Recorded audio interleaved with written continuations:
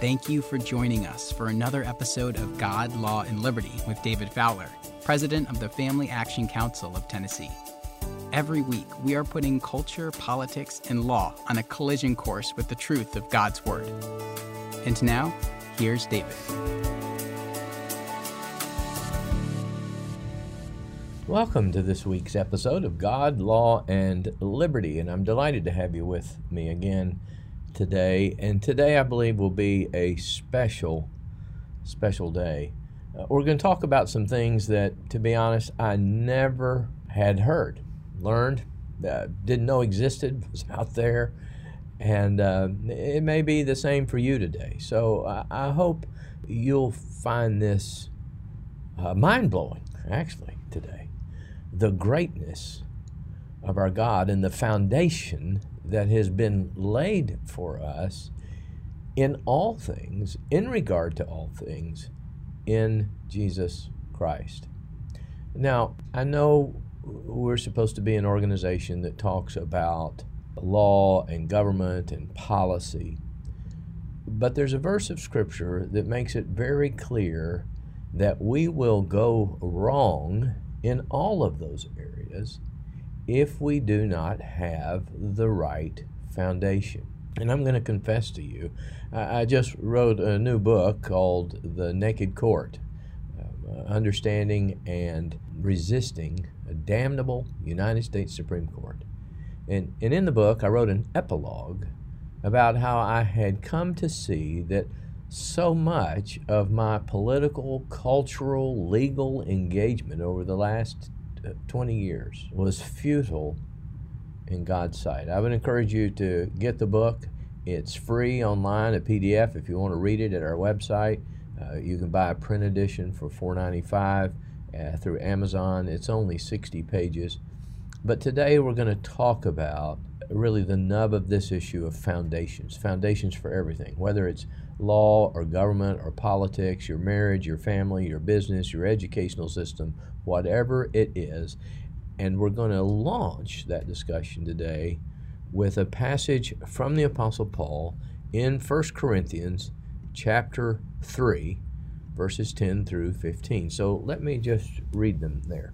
Paul says, "According to the grace of God which was given to me, as a wise master builder, I have laid the foundation, and another builds on it." Now, he's saying this in the context of controversies of people saying, well, I'm a follower of Paul. Well, I'm a follower of Apollos, or I'm a follower of Peter.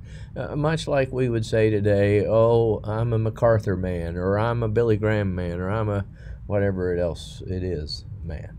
And he's saying, well, I laid this foundation and another builds on it. But here's the key part. Let each one take heed how he builds on it. For no other foundation can anyone lay than that which is laid, which is Christ Jesus. So he's saying, I laid the foundation. The foundation is Jesus Christ. There is no other foundation other than Jesus Christ. Now, I'll confess to you that most of my life, when I read that, I considered Jesus Christ as the foundation of my salvation. It's through him, taking on human flesh, dying on the cross, rising, ascending to heaven, that I had the hope of going to heaven and not dying in my sins and going to hell. And I suspect there are probably many who would fall in that camp as well. But if you'll remember from the podcast that we had with Dr. George Grant back in December of 2021, he agreed that no, this passage is talking about the foundation for everything is laid in Christ Jesus.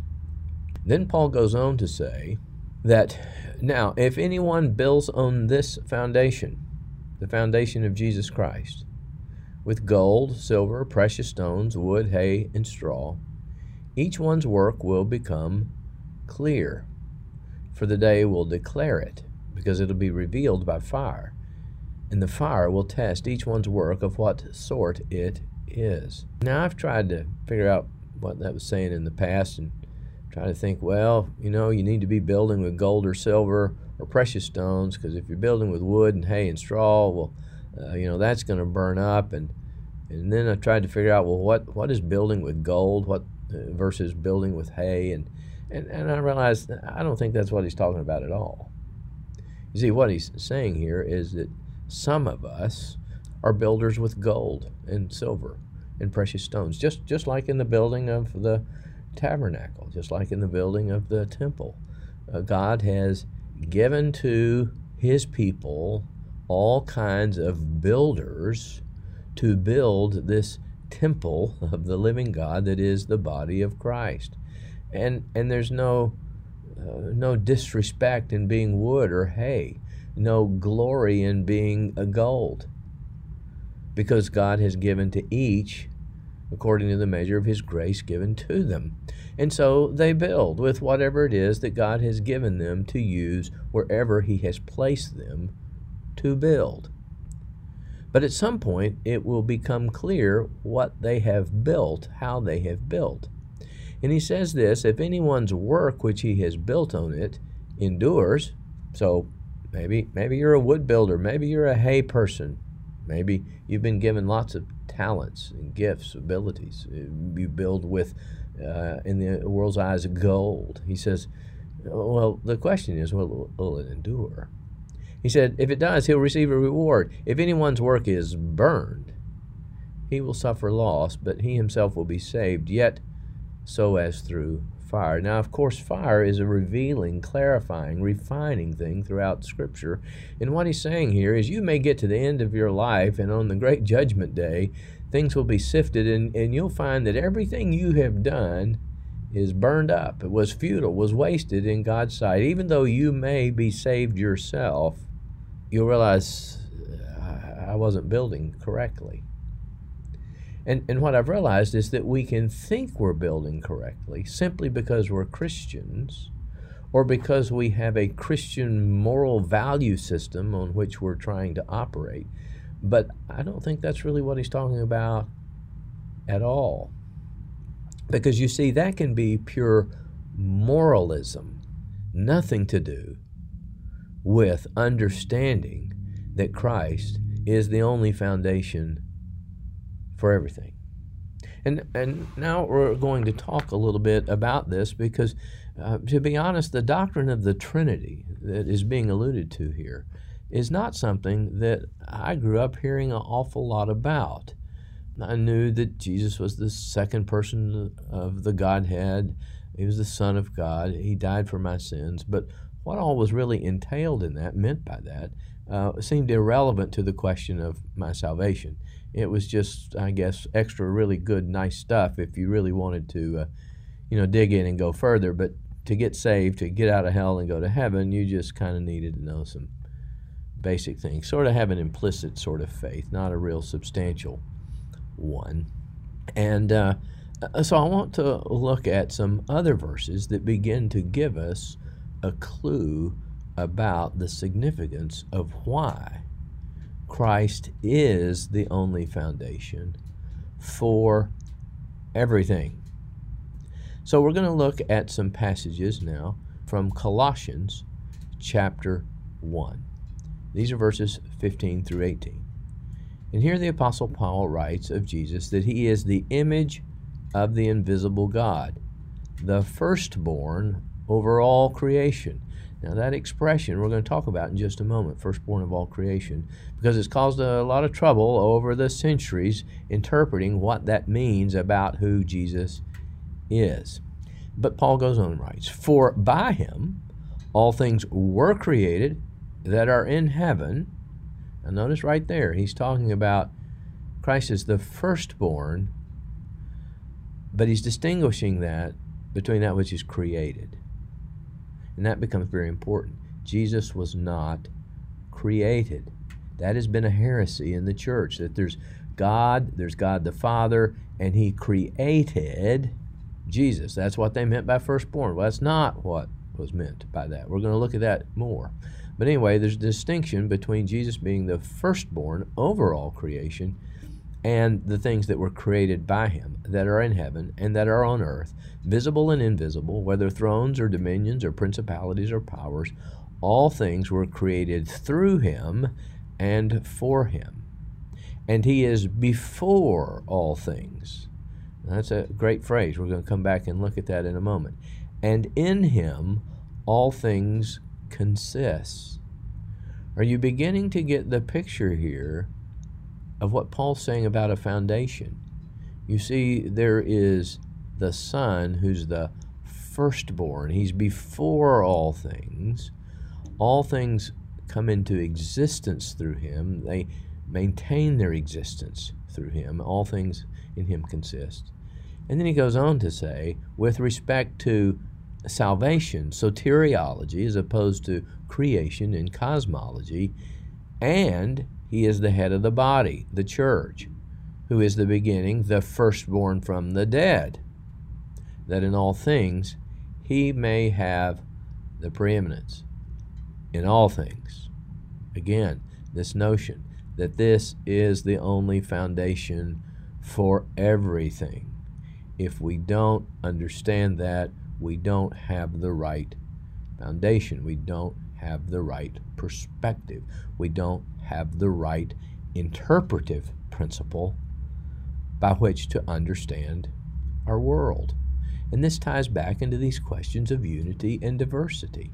And this ties into the next passage that I want to read from Colossians chapter 2, beginning in verse 2 through verse 4. I've read it before, but here Paul is saying that I'm praying for you all. I want you to be encouraged. I want your hearts to be knit together and to come to the knowledge of the mystery of God, both of the Father and of Christ. This is the great mystery of the ages that was finally revealed and made clear, the final word of God, as it says in Hebrews chapter 1, where he finally spoke in Jesus Christ to reveal the mystery of who God is, the triune God, and his relationship to all things. So let me continue here. He says, I want you to come to the knowledge of the mystery of God, both of the Father and of Christ, in whom are hidden all the treasures of wisdom and knowledge.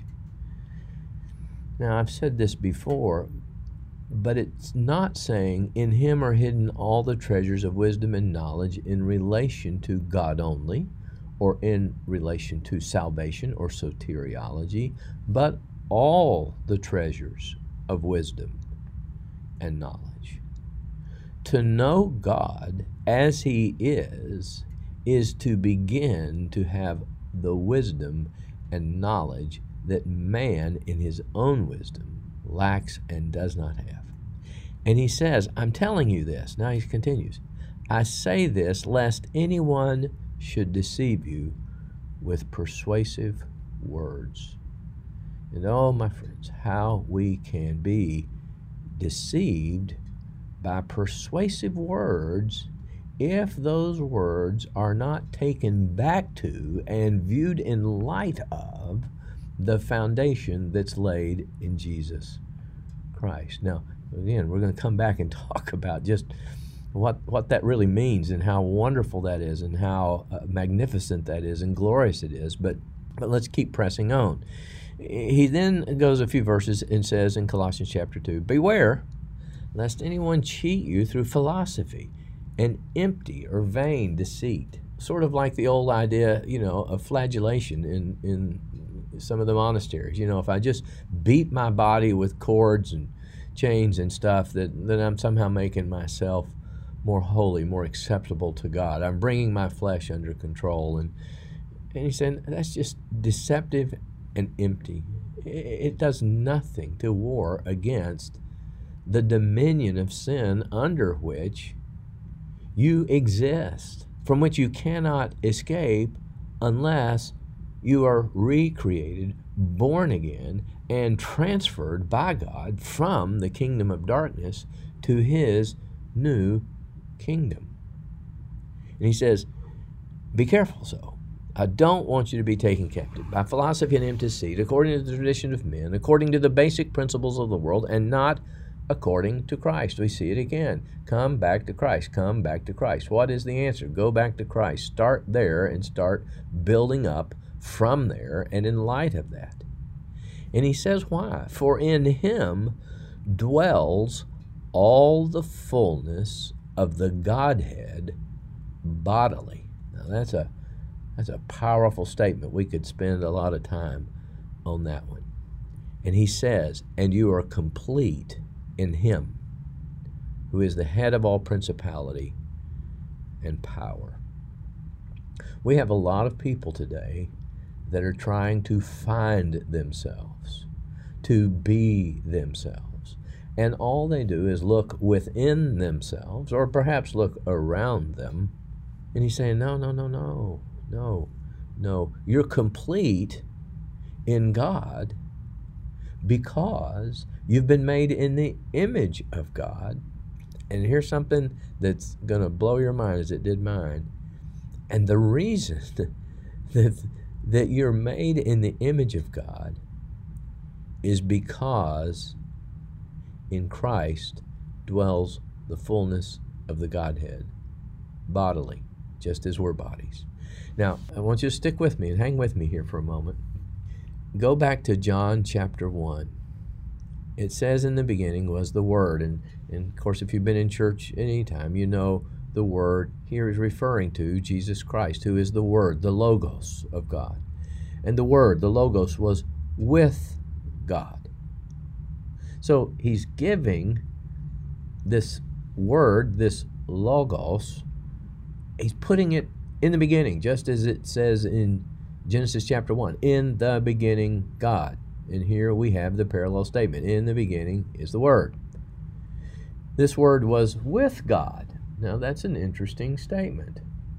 It would imply some kind of distinctiveness between the Word and God. And then it says, and the Word was God. So here we've got a statement about the mystery of the Godhead and the relationship between God the Father and God the Son. And then the Apostle John repeats what's been said in some of these other verses, and is said in Ephesians as well. He was in the beginning with God, and all things were made through him, and without him nothing was made that was made. In other words, this is a deep thought. I'm going to say it in a couple of different ways, I hope, from some authors in ways that will make it clear and amazing and wonderful, and you can just feast on it for days. That without Christ being who Christ is, there would be no creation. There would be no creation. When I read that, I was floored. It had never even crossed my mind that such a statement could be made, let alone be possibly true, that without the Trinity, without this understanding of God the Father and the relationship between him and the Son, there could be no creation. But if that statement is true, you can see then why the Apostle Paul would say that no other foundation can be laid than that which is laid in Jesus Christ, and could see why that statement is not just one of salvation or soteriology, but one of cosmology, relating to all things. And next week, we're going to pick up on this and explain why that statement is, in fact, true. And Jesus Christ is, indeed, the foundation for all things, including law and government. And I hope you'll join me next week as we continue this discussion of foundations at God, Law, and Liberty. If you enjoyed this episode, please subscribe to the podcast. And if you want to help spread the word, please give us a 5-star review and tell your friends to subscribe too. God, Law, and Liberty is available on Apple Podcasts, Spotify, and wherever you listen to podcasts. For more information, please visit us at www.facttennessee.org. That's FACTennessee.org. And please follow us on Facebook, Twitter, and Instagram at Fact Tennessee.